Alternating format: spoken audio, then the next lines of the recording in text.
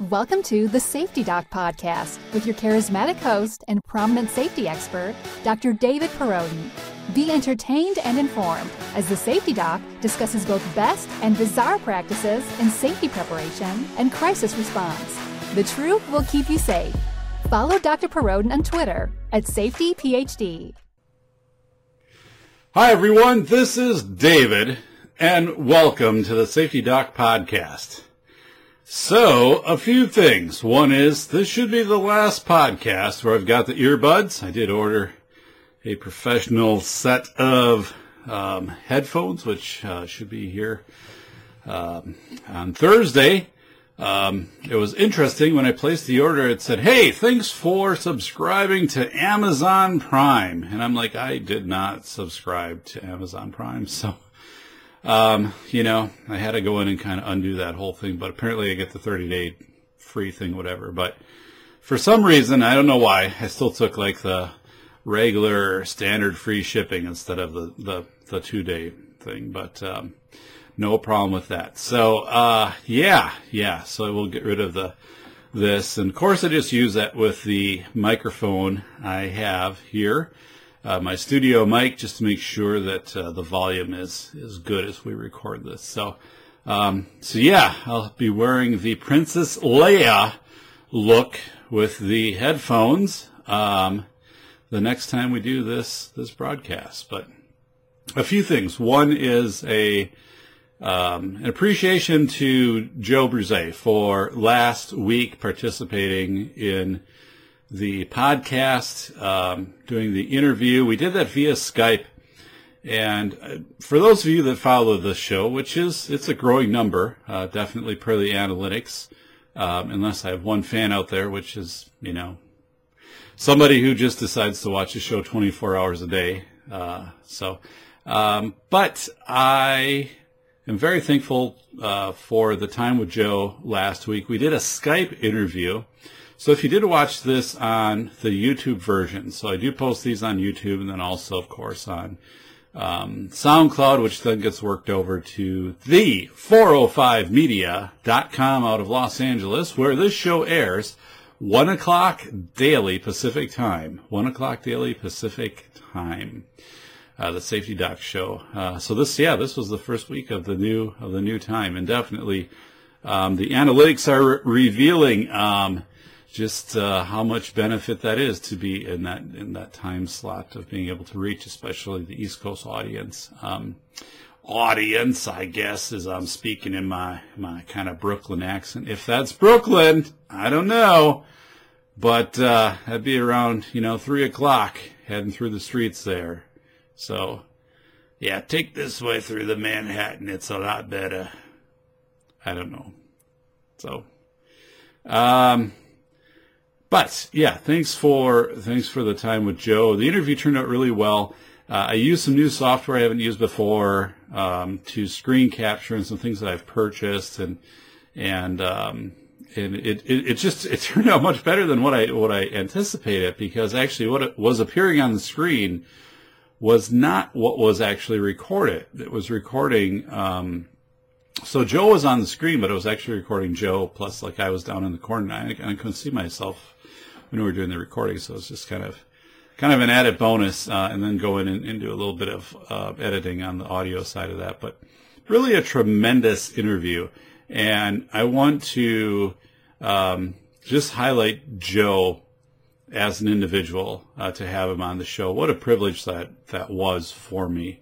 This is a man who was a school administrator, then went and started his own business, Sprigio, for the purpose of helping students report bullying in an online format, so that data could be aggregated, obtained by administrators, and now he's throughout half of the country, rapidly expanding.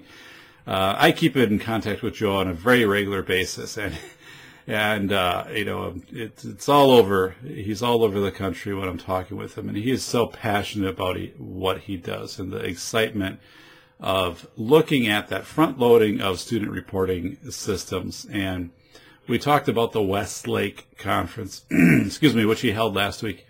And one of the things, too, is, that was largely unstructured, which is much different than most conferences. So when he brought in his top educational leaders, he let them have that affinity process to inform the agenda. And my takeaway from that is really it boils down to, do you embrace school connectedness more than you embrace endless contingency planning? It's like my hands are like super dry. Like the humidity is almost like zero down here. So I'm down in the studio office, which I'll talk about in a second here. But yeah, it comes down to that question, and people first go to contingency planning because what happens if this, what happens if this, and this and this and this and this. That's endless. That's endless. And then you also get brought into this whole thing of very much into the mode of fortifications and these high drama multi-agency drills where you have people coming in and pretending they're active shooters and throwing tennis balls at kids and then having people barricade doors and stuff like that, which I don't subscribe to that. I mean, I don't see that from an empirical research perspective of gaining benefit from that. And you'll see things. You'll see schools do this, and then it'll be like, we did this at our elementary. So it'll be like, okay, you did that at your elementaries. Did you do it at your 4K sites, like your 12 or 15 4K sites around town, which are less hardened targets than your elementaries or middle school or high school? And the thing is, I feel very strongly that's just not the way to go about things. But people buy into that, and I guess that's the reason why I have a book coming out. I have two books actually coming out. One is, I have many books coming out, but one exclusively is going to focus on the litigation that's related to these high drama drills, litigation from staff and also from students. And I have been in contact with a major newspaper reporter about that who has studied that and is sharing some of his resources. So, but yeah, I'm going through these lawsuits, and again, I'm an expert witness. It's just ridiculous, these schools, and then television puts it on because they think this is what people want to see, and then the two reporters or three afterwards will be like, oh my goodness, look at what that school is doing, like how great that is. I'm like, no. Like where Joe, you go back to this podcast 12 of the Safety Doc, listen to what Joe talks about as far as like Westlake and this endless contingency planning and how people evolved from that to school connectedness as the number one practice for preventing school violence, which is statistically proven by the 2009 CDC report. And I also bring people back to, I'm working with a mother from whose child perished in the Sandy Hook massacre. She's going to be on my show, on this show soon. But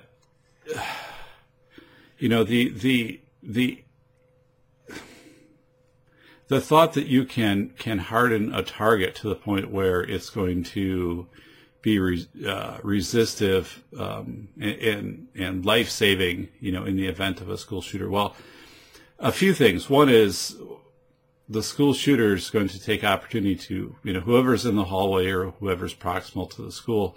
And if you look at a lot of school shootings, I mean, I've looked at probably, I would guess, all of them.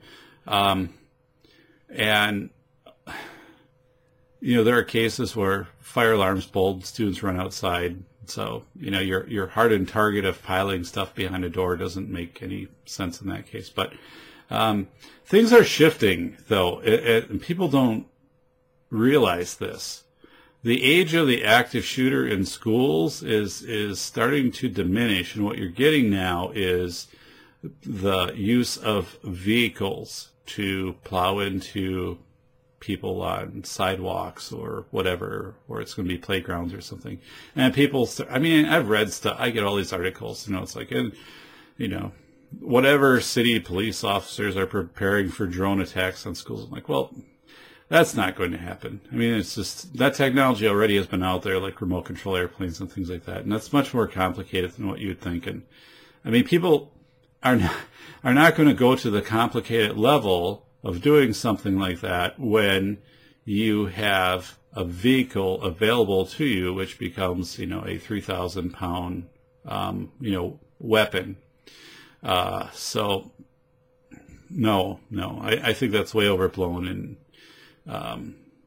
definitely though, I will say, like, in the back, ISS 24/7, is responding to, stadiums and arenas, large venue events. And, what if somebody has a drone and stuff like that? Not necessarily, of course, that's going to be causing violence, but it's just, those are protected airspaces.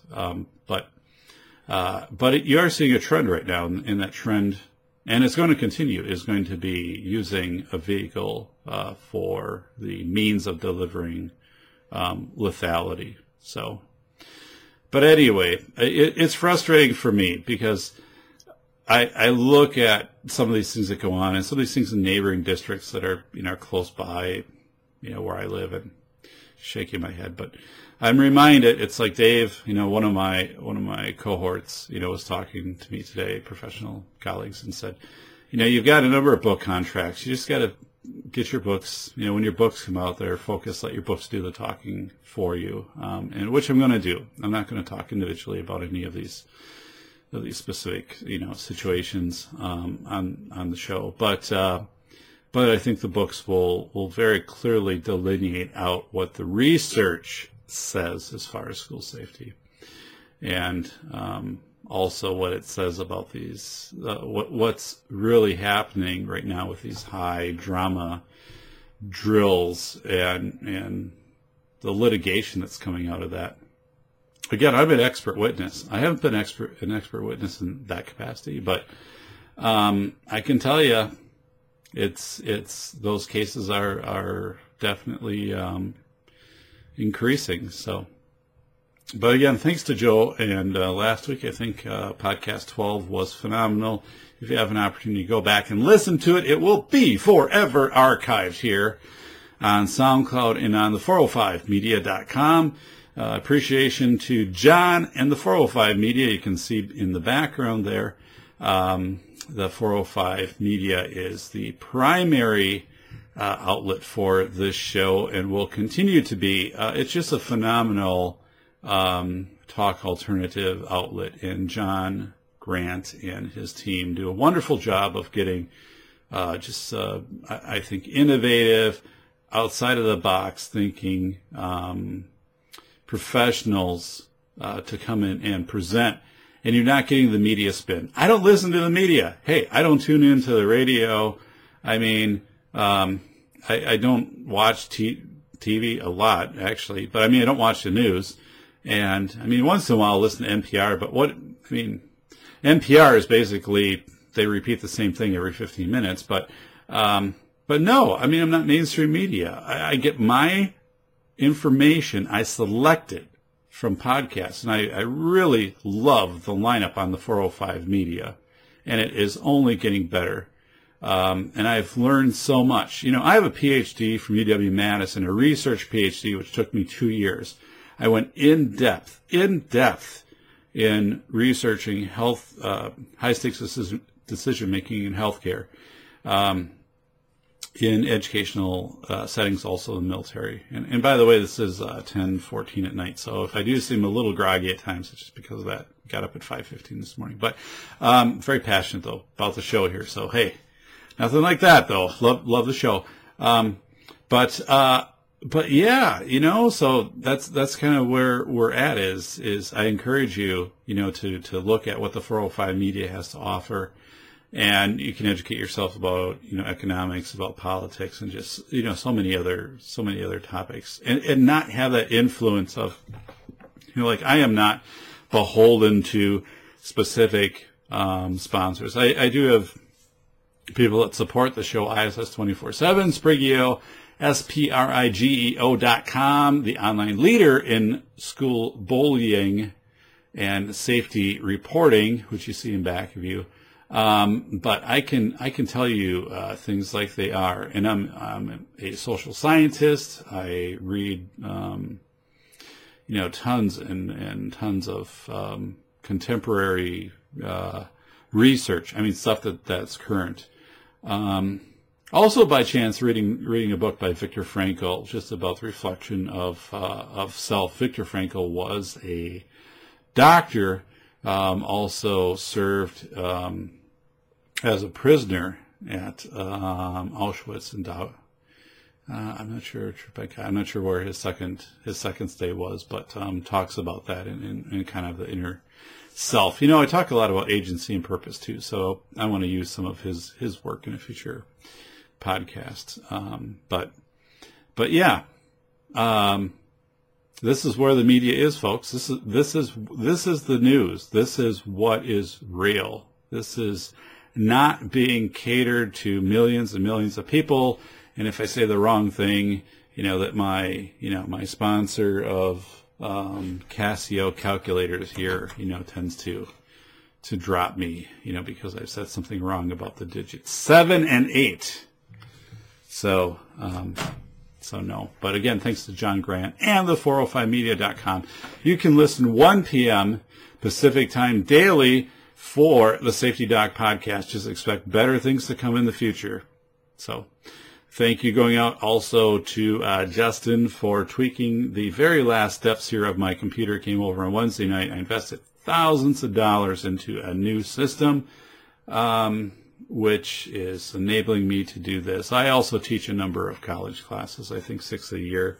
And that was definitely necessary because I do some of that distance learning and things like that. And it's interesting, what you see behind me is going to be changing up a little bit. I'm going to be, I think, removing the Wisconsin Badgers, although I'm a proud Wisconsin alumni, UW-Madison. I'm going to be removing my Badgers sign and replacing it with a different image I have that was made by alternative school students in an alt school that I oversaw about 10 years ago.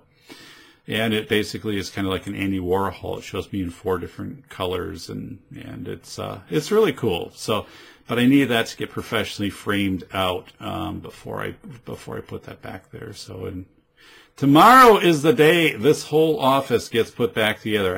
It's not really so much an office anymore now as it is a studio. It was an office at one point.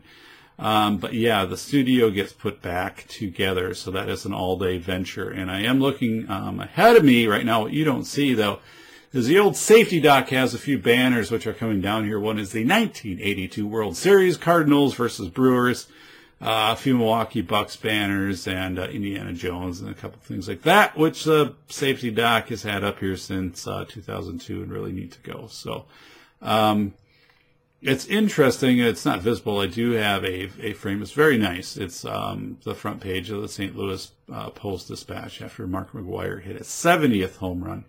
And I got that from 2 of my friends who have since passed from cancer. So that definitely will always stay in my office as a reminder of those 2 great individuals and the impact that they had on my life. So but yeah, kind of modernizing. I don't know if it's so much modernizing. Well, there is a definite step of modernizing the Safety Doc office down here, but also in making it more reflective of where I'm at now in my life. Like a lot of my Packer posters that I took, or Packer things I had made in the posters back when I was in Green Bay during Super Bowl back in 1996. That stuff's been removed and it's just been kind of calmed down here quite a bit. So, but let's talk about this week. So this week I want to shift gears a little more, and we can tell we're already into a narrative. We were really serious the last couple of weeks. I mean, 2 weeks ago I went right into 3 articles that I dissected, and that's good. I want to do that because I need to get in and take these articles that are in the mainstream media and take them and pull them apart, and get to an empirical foundation on that. And that helps you out.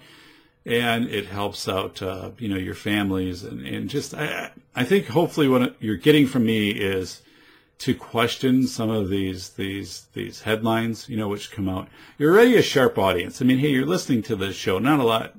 I shouldn't say not a lot, but if you're choosing to listen to a show focused on safety, you have a certain intellectual acumen, which is different than the typical listener. So I really appreciate that. And I'm going to try to help you even more to dig a little deeper, find the questions of what's really going on in some of these mainstream safety articles that hit out there. So, and then of course last week we had our interview with Joe, and we have some pretty substantial interviews coming up. A couple weeks from now, we'll be interviewing here on the Safety Doc Show. That'll be done remotely.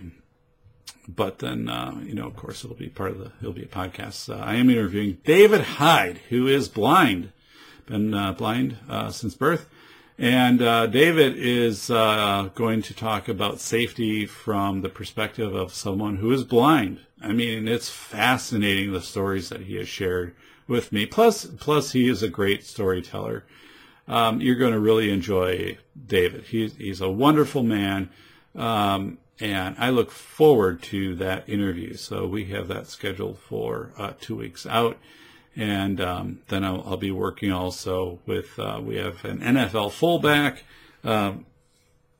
Itchy nose is just dry down here. I'm sorry about that, folks, but it's just like the humidity is like almost zero. Like the wood is just crack, crack, crack, crack, crack, crack, crack, crack, crack. So, yeah, I mean, I don't know, but... So we do have an NFL fullback who's going to be on the show and talking about personal safety for him once he became high profile, and again, just a number of people lined up. I've been in communication with a mother from Sandy Hook. Her child did perish in the massacre there, and she is very much working closely with law enforcement, a number of agencies in promoting school safety. Has an agenda outline, which is very similar in a lot of aspects to mine, as far as like capitalizing on tabletop activities. And I want to have her talk about what she's doing right now, and then the one point that we will discuss is these kind of high drama theatrical simulations, which seem to just becoming the norm. And let you hear that from her. So I've been in steady communication with her, and really am excited to have her on the show.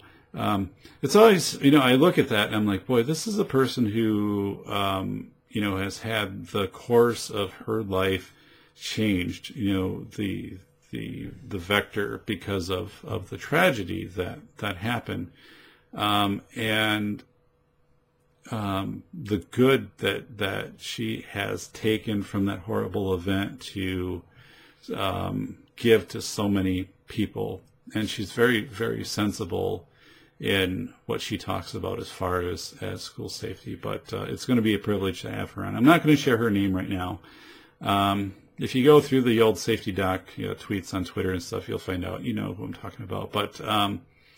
But yeah, that's important. And I want to get back to our friends at ISS 24/7 who do security for the instant site-based management for the NFL and a number of arenas and things like that, because we do have the NCAA Final Four be coming up before too long, about a month. But then after the Super Bowl, I want to get a hold of Scott Myers again and bring him on the show and have him talk about some of the safety management throughout the NFL playoffs and also throughout the Super Bowl, just because those are going to be such relevant events for a lot of us. Yes, Safety Doc, of course, from Wisconsin was cheering for the Green Bay Packers, but really hats off to Atlanta, and they played a really good game.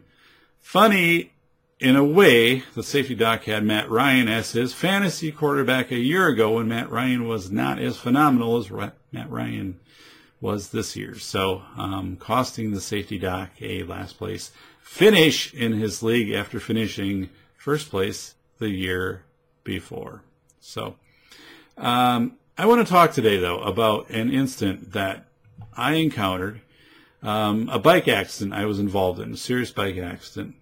And I'm going to hopefully thread this into a discussion then that I'm going to have next week specific to some of the work that I do as a county critical incident debriefer, which has to do more with debriefing on psychological or potentials for psychological distress. But I want to talk about what I went through in this accident. So I'm going to just kind of start the narrative. I've written it out in front of me, so again, this is the physical side. So it's kind of a two-part thing, but this is the physical side. It's going to set the discussion for next week about psychological stress and my revelations from serving as a county critical incident debriefer. Again, I might get a call from the sheriff's department, and I have in the past. This is what I do, and they would say, Dave, there was this certain event happen. This traumatic event, which we want you to participate. And there's usually a small team of trained debriefers to meet with fire, EMS, rescue, whoever might be their dispatch, and kind of go through this event. Now, for confidentiality, I will never talk specifically about any events or even get anywhere close to kind of giving some ballpark information about things like that, because that would definitely cross a professional boundary. But I can talk to you about the process of how that works. And there's a definite connection to school systems in this. And schools do not do critical incident debriefing very well, if they do it at all. And I'm going to share personal experience I was involved in a district. I'm not going to identify the district, but where I think the district dropped the ball on critical incident debriefing, and I think it did have lasting effects on a number of staff. But I like to bike. Hey, I'm a biker. Motorcycle biker? No, I don't have a motorcycle jacket. I was at Harley Davidson, the outlet place or the regular store, I guess, and they tried to convince me that this leather jacket looked awesome on me, which it did. Actually, it looked really cool. But yeah, I didn't buy it because, I don't own a motorcycle. So at some point, I don't know. Yeah, I kind of have to own a motorcycle, own the jacket, I guess. But yeah, it was an awesome jacket, and yeah, it looked really, really cool. So, but anyway, I bike, as in pedal bike, and I traditionally, now the last 2-3 years, since kind of getting out of the school administrative role, which for me was very consuming, didn't allow me the time to do this. But I do like 75 miles in a day. Like, I will plot that out. Like, I'm going to do this trek. And I have different bike treks I do, and I typically do paved county roads, like rural roads, and I have different routes. Like, here's my A route, here's my O route, here's my whatever route, and I'll let my wife know before I go, and so I'm like, if I'm not back, like, this is the route that I was on, but pretty straightforward, kind of, out and back route and loop around. It's I do take the bike some places too, but yeah, have a really nice bike that I have to decide if I'm going to upgrade that this off season or not. But it's kind of like a pack mule. Like, one of the things, like, I asked, I was like, how many bags can I get on this thing? And it's not that I'm camping overnight somewhere, but it's like I like to pack a lot of water and things like that, and extra pump and whatever it would be. And I don't mind the weight because I figure the weight is adding strength to me. Like, that's what I want. I want to become stronger. I'm not out there to do 58 miles an hour, down a hill. That's not my goal. But it's a very, nice, and it is an upper end, definitely is an upper end bike. So But anyway, here's what I do. I'm going to talk you through this day in August of 2016. So I typically start with checking over my bike and making sure I have a light on the front that flashes, a white light, and then on the back I have two lights that flash. One is more strobing and one is just kind of flashing. And I do that because if one happened to conk out while I'm driving, I do have or biking, I do have the other one. For visibility. And I wear like the bright, neon biking shirt. And so I want the bike to be very, visible. That's the first thing. Safety is, very important. And then also, I know myself. Like I get up and, how do I feel? And I stretch and I make sure I pre-hydrate the night before. I'm drinking a lot of water and I pack a lot of water and things like that. And just, how do I feel? Like, am I okay? Feel okay for this today? Yeah, feel good. Have my stuff packed. And I've done a lot of research on, the type of foods, you should eat when you're biking that'll replenish, sodium, necessary calories, easy to digest things like that. But anyway, so I check the bike over, bike's well, check myself over. I'm good. I'm feeling good. And I then typically, as I go out on, this was a bike route. I call it Bike Route O because it's the highway that I spend a lot of this bike ride on. And I stop at a cemetery that's outside of the city limits, right at the edge. And it's very well maintained. That's and actively used. And I have this kind of ritual of, by that time I'm a couple miles into the bike ride, so I can kind of like double check the brakes, everything's okay. And if I have to stop and I have to tighten up the brakes, I've got special tools and things like that, make any adjustments to the bike like at that point if I need to. But I go through the cemetery, which it's not this is not a dark talk about a cemetery or anything like that, but there's this area that's off a little bit than the rest of the cemetery, and there's a grave over there, and it's a boy. His name is Aiden, and I think he was about like 10 when he passed away a couple of years ago. Cerebral palsy. And I talked about this in a previous podcast, I'm not sure, but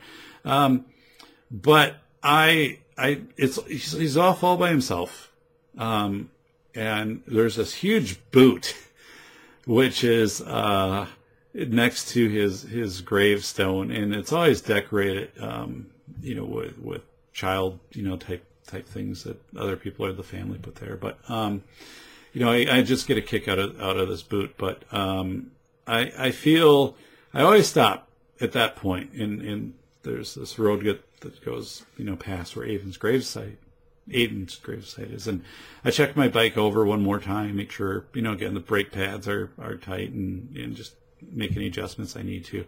And then I walk over and just, realistically, I mean, I'm a spiritual person. I kind of, not kind of, but, say a prayer, for Aiden.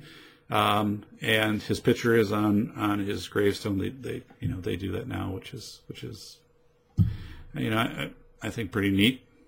For the old safety doc here, I'm going to be cremated and put into a biodegradable, wicker basket and tossed into a lake. But yeah, I mean, for Aiden. And one of the things that I always will do is always kind of straighten things up by Aiden's gravesite. So if, it's been a little windy or there's been a storm and something is blown over that's been there, I'll restore it or just again, straighten out, if his flowers are leaning a certain way or whatever. I just feel that connection. Aiden was a student with disabilities. I was a special education director for 12 years. I do feel that connection with him. It's funny because I will say, just kind of say out loud, hey, Aiden, I'm just about to head out on a trek today. It's going to be about 70 miles after this point. And, it's a beautiful day. And glad to stop here, check in on things. Again, love the boot. Hope things go well for me today. And just wanted to say I'm thinking of you and say a prayer and move on. So, it's just an important way for me to stay stay grounded. It's important. It is very important for me to do that. So anyway, I do that. That's how my trip begins. I'm ready. Kind of double check the bike at that point. So I'm biking out, and this is in early August, and all of a sudden, I notice, once I get out about 10 miles, 12 miles, that the road has now been paved over with tar and pea gravel. Now, I remember this practice back when I was like 10, and they did this in my neighborhood. And what happens then is like none of the pea gravel sticks to the tar, and basically the pea gravel goes to the gutter, and then the street sweeper sucks it all up, and you basically have a tar road after that. So, like, I'm looking at this thinking, first of all, like, I'm thinking this road wasn't that bad. Like, I live in town, and the road in front of my house is basically a composite of patches of. I mean, I don't know what it takes to replace this road. Like, there's two blocks over from us, there was a road that, to me, was like 1,000 times better than the quality of the road in front of my house. Yet, like, that road got replaced and got new blacktop. And I'm thinking, like, why? Like, give us that road over here. Like, I don't even know if you can call this a road anymore. Like, it's made up of, I mean, it's a history of blacktop patches is what it is. I mean, so please. I mean, at some point, city, come on. And we're close to a school, too. So, I mean, people have to walk this or bike this or, I mean, it's just. But anyway, they take this road and they throw the tar and the stones down. So I'm like, for biking, that's just not good because, that stuff always stays loose no matter what. Like 5 years later, you're still going to have loose stones. And this just had happened because I had biked this like a week before and it wasn't that way. So I knew enough to bike it slowly. So I did. So I biked it slowly. A lot of kind of mounds of pea gravel, like it hadn't been pushed down very well. But I biked it slowly, and it was mostly flat, and it does go up like a hill part thing, which kind of is a downer, because like that part I'd like to, it was always a struggle up the hill, but it's like fun coming back down the hill, which not going to do that anymore with the way that that's set up. But yeah, hyper awareness. So I'm very aware of this has changed. I know this is going to take more attention because your wheels can move on this stuff pretty easily. Now, this is morning, okay? So it's morning. It's not really hot yet, so it's morning. So stuff's still pretty set, pretty tight. So it's that way for a number of miles. And then finally it gets back to like normal blacktop. I'm like, yay, normal blacktop. All right. So I'm feeling strong. This is like one of my best days biking, okay? Like I'm working out, and stuff, and I'm just feeling like top of the world. And I have pictures that I took on my camera of like, the fields and mountains, and I there's a stretch I come in back of like there's a group of Native American effigy mounds, and I had some beautiful photos, and I remember going past the barn that had just been repainted, and it had 1904 on it, and it had been kind of refurbished and things like that, and pausing, taking some pictures of this. I'm like, it's just beautiful, beautiful, beautiful, beautiful day. Like temperature, probably like 80 degrees, no real issues with humidity or anything. It's just beautiful, beautiful day. Enjoying the sun, just great. And yeah, with the barn, I'm thinking, I kind of place these things in my mind. I'm like, okay, like the barn was here before the Titanic, it was before it was before World War I. And so I'm like, people could have been in this barn and then, they got the news, the next day from the media of the Titanic. And I don't know. I just kind of think of things like that. But it's just, it was so beautiful. Like I'm out there just feeling great, like I'm feeling wonderful. Everything's going great. So, but what happens then is this complacency. Safety. It's complacency. Things were too great. Things were so awesome that day that I really just started to not pay attention to the finite aspects of navigating the environment before me. So I come back, I bike out, I don't know, 30 miles or whatever it is, and I'm biking back, and I hit this patch again of the stones. I knew well enough going down this main steep hill, like, to be really cautious and slow, and which I was. I was never, I would say, negligent during any of this process, like on purpose, like I wasn't speeding through anything or whatever. But I was complacent. Like, I made it through the first time, and I thought, yeah, I'll make it through these stones the second time without any problem. Here's the deal, though. What happened, which was different, is it heated up, okay? So the first time we went through, it was morning. It was cool. So you can imagine the tar is sticking to the stones. In the afternoon, the sun's been beating on the stones, beating on the tar, heating things up. Things are loose. I'm going through this flat area.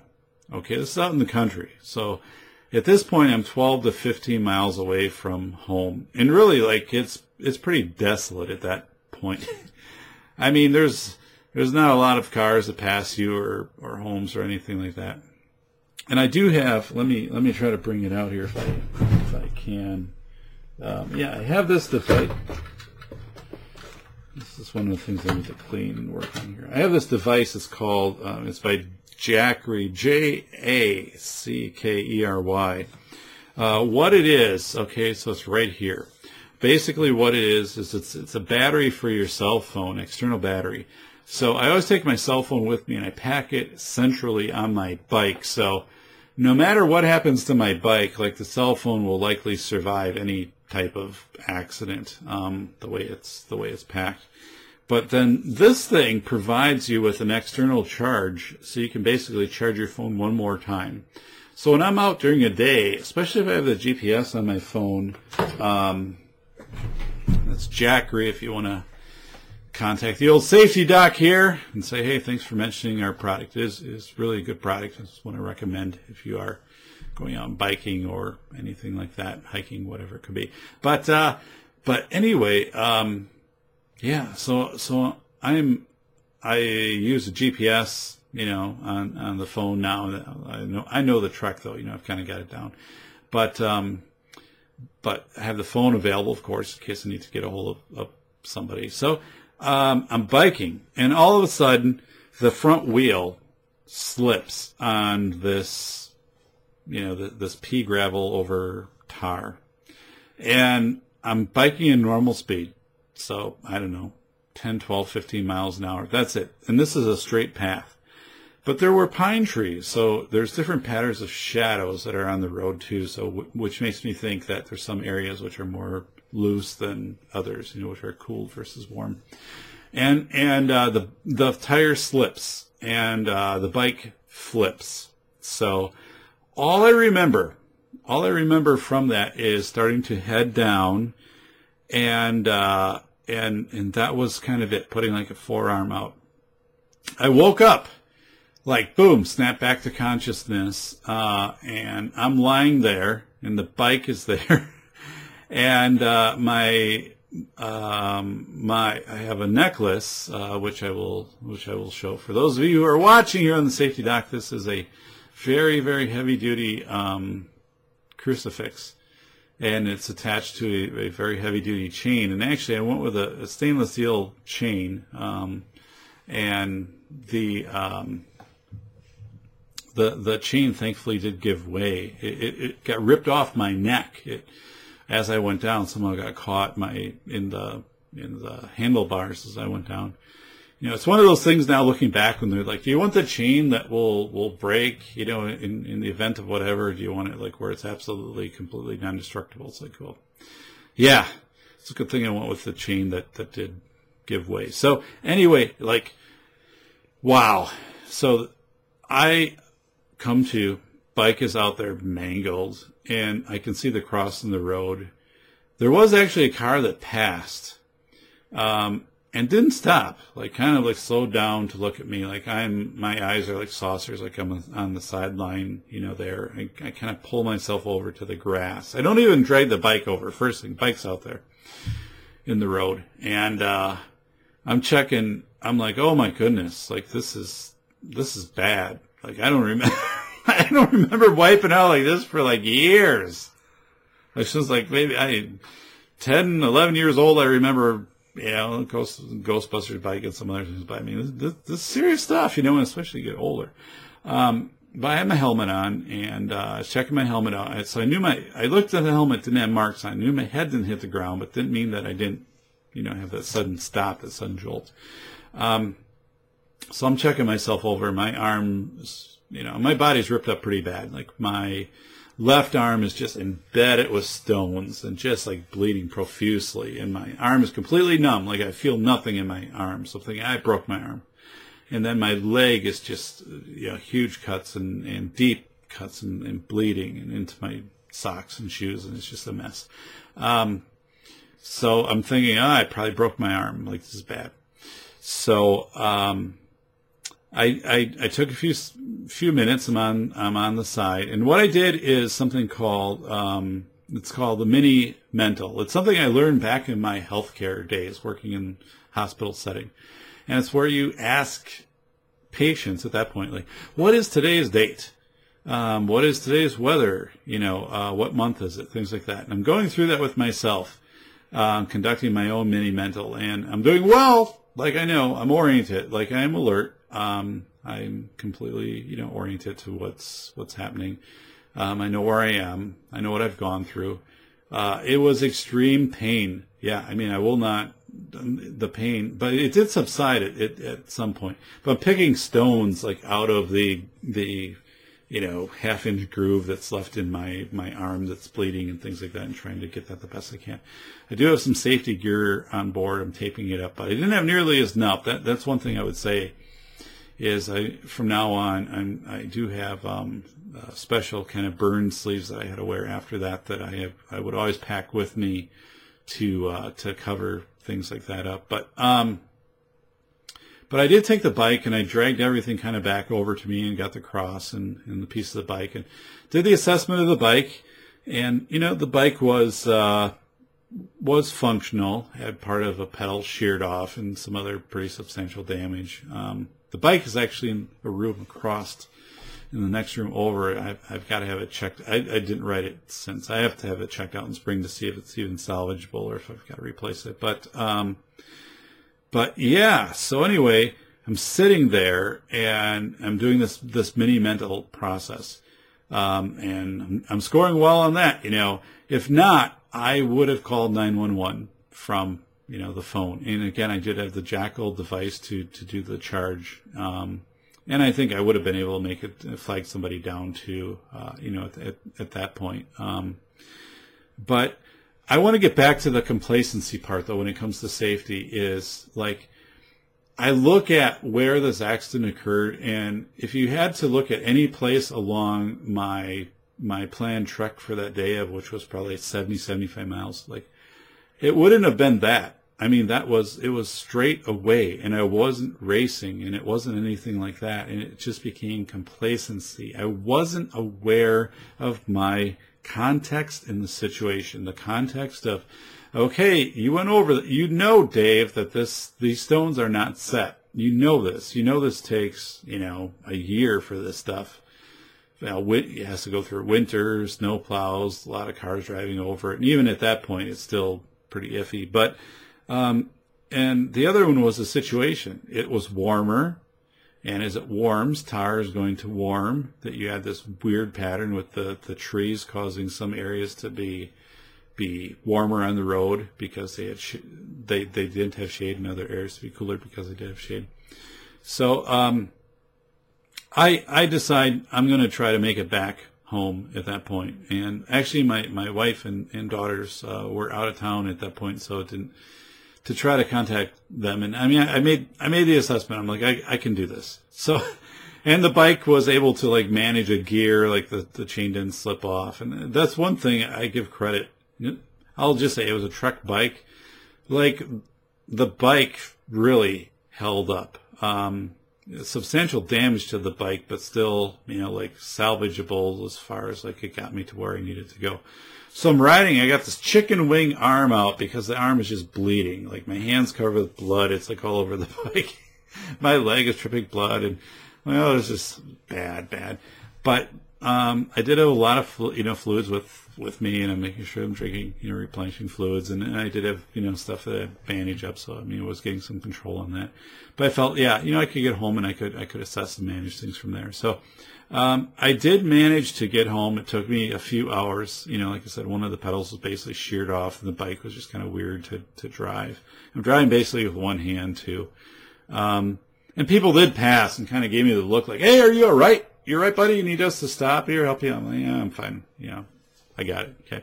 Even though, the fluorescent yellow shirt is like half stained in blood. So, but yeah. So, I get home and I put the bike in the garage, and I go in the bathroom and I'm taking care of myself. I got a couple pictures. I'm going to throw them up here. I mean, not the most graphic ones, but just kind of give you an image of what's going on after watching this on YouTube.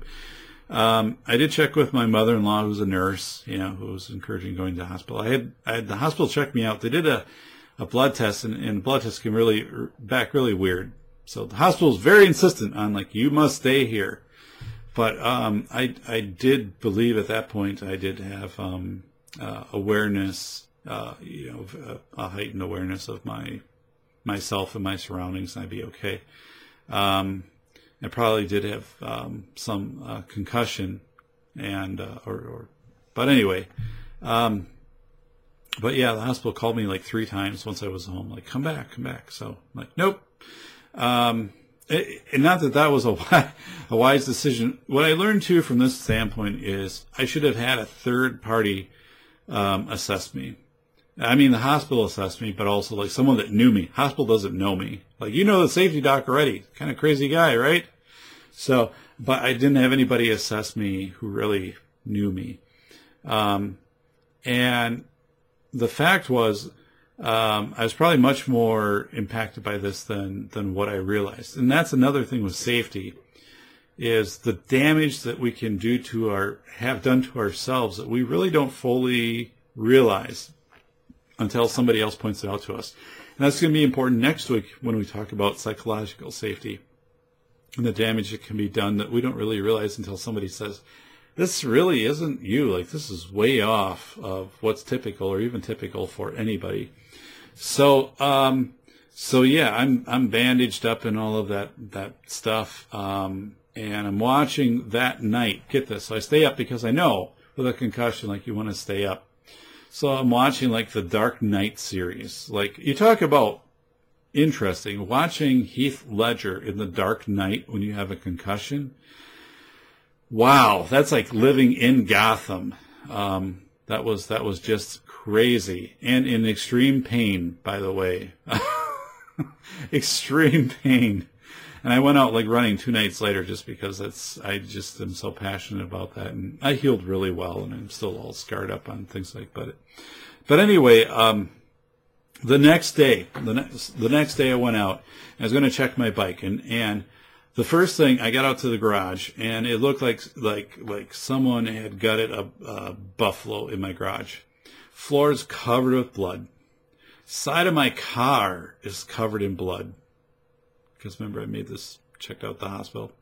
I have leather seats, which are black, so thankfully easy to clean. Nothing really there, but side of the car covered in blood, just bad. Bike's covered in blood, and I never realized that at the time. Never struck me once. I had no idea. And it points again to the fact that if something substantial happens to you, you need that third-party person, especially someone with you, that knows you to give that reflection, saying, dude, you're not right. This is, this is much more serious than what you think it is. And I think at that point, I talked to my physician later. You have endorphins going on, and my medical test, I had a couple follow-ups, and they finally normalized out. But she was saying, once your body goes into this part where you're falling, through an accident, you have this massive tensing of your body, and all these chemicals kind of come out, and it throws off your what your blood test would be tremendously, and how your body functions. And that's what happened. And then, of course, with the flipping of the bike, even though my head didn't hit the ground, you have that stopping because of what's happening. Like I said, I don't know. I don't remember all that happened. So a few things out of this though is like, tell people your route, know yourself, know your baseline. And I think doing the mini mental for me was a good thing. Now, I'm not telling you like you're going to be able to self-diagnose and things like that. But I was safe going back. Not that I fell down like 10 times or something like that. But be prepared. Bring things with you. And I definitely will bring more things to bandage up and things like that, and to stop bleeding if that's the case. And also just be very aware of complacency. And I think that's so important in everyday life for safety. I had biked this a number of times, probably thousands of miles on this exact same route. And because I had made it through the first time, in my previous knowledge with pea gravel over tar, I once I made it through, I never really gave it a second thought. And I wasn't aware of my situation in my context. Again, we're talking about those trees in the shade and warming up, and that wasn't settled. And even going at a lower speed, had put me at risk. And again, knowing your own, your baseline. You may think you know your baseline, and I thought that I did, as far as like, I talk about the blood on the side of the car, which would have been obvious to anyone, any of us, like going out to the car and be like, what in the world happened out here? But having that third person and, having access to, EMS, I didn't feel I needed EMS at that time, but I also was very kind of maybe bullheaded to some extent, or just believing I didn't need EMS because I think I actually wrote part of a chapter of a book like that night too, which will be interesting when I go back and read it. But, I was engaged in scholarly activities, and I think you can do a lot of things that you just typically do, but you don't realize the impact that something has had on you. Allow the professionals to check you out, take their advice, and someone that's close to you, someone that knows you. Ask others, listen to their assessment and their self-perception. Tell them to be honest. Say, hey, am I not like right? Is there something not like I went through this? This is what I encountered today. Like, is there something you're observing? And they could say like, yeah, Dave, this isn't quite right today. This with you, or they could say like, yeah, I don't know. I mean, with my medical professional, I did explain, the situation to them, and the fact that they did want me to come back in is something I probably should have heeded that I didn't. But yeah, your self-perceptions in an event like that. Now think about this as school safety. We're wrapping up here. We don't have a few minutes. We have a few minutes left here. But school safety, something traumatic happens, and even if you're involved in that, you're not going to necessarily know the extent that you've been impacted in that. And it could be something, let's say it's a physical event, some structural failure of the building or something like that, or, a vehicular accident or something like that. There's numerous cases. What was it like? I think when Reagan was shot, he didn't realize at first that he had been shot, so I think it's one of these things of knowing yourself, knowing your baseline. I start like, when I ride, I take that break where I check with Aiden, I kind of stretch out, I'm feeling good. And I recheck my bike at the bike is secure, but my environment had changed and I wasn't aware of it. I shouldn't say that. I was aware of it. I was complacent of it. I made it through the first time. I was going to make it through the second time. I wasn't doing anything daring, but I just wasn't aware of situation and context. And always be aware of situation and context. no matter what. We don't have a privilege in society of not doing it. Anyway, we are here at the end of the Safety Doc Show. So thank you very much for listening. 1 p.m. on the 405 Media. I will be talking next week about crisis incident debriefing in my role as a county debriefer. We do have an interview coming up 2 weeks from now with David Hyde, who is a man who is blind, who's going to talk about safety.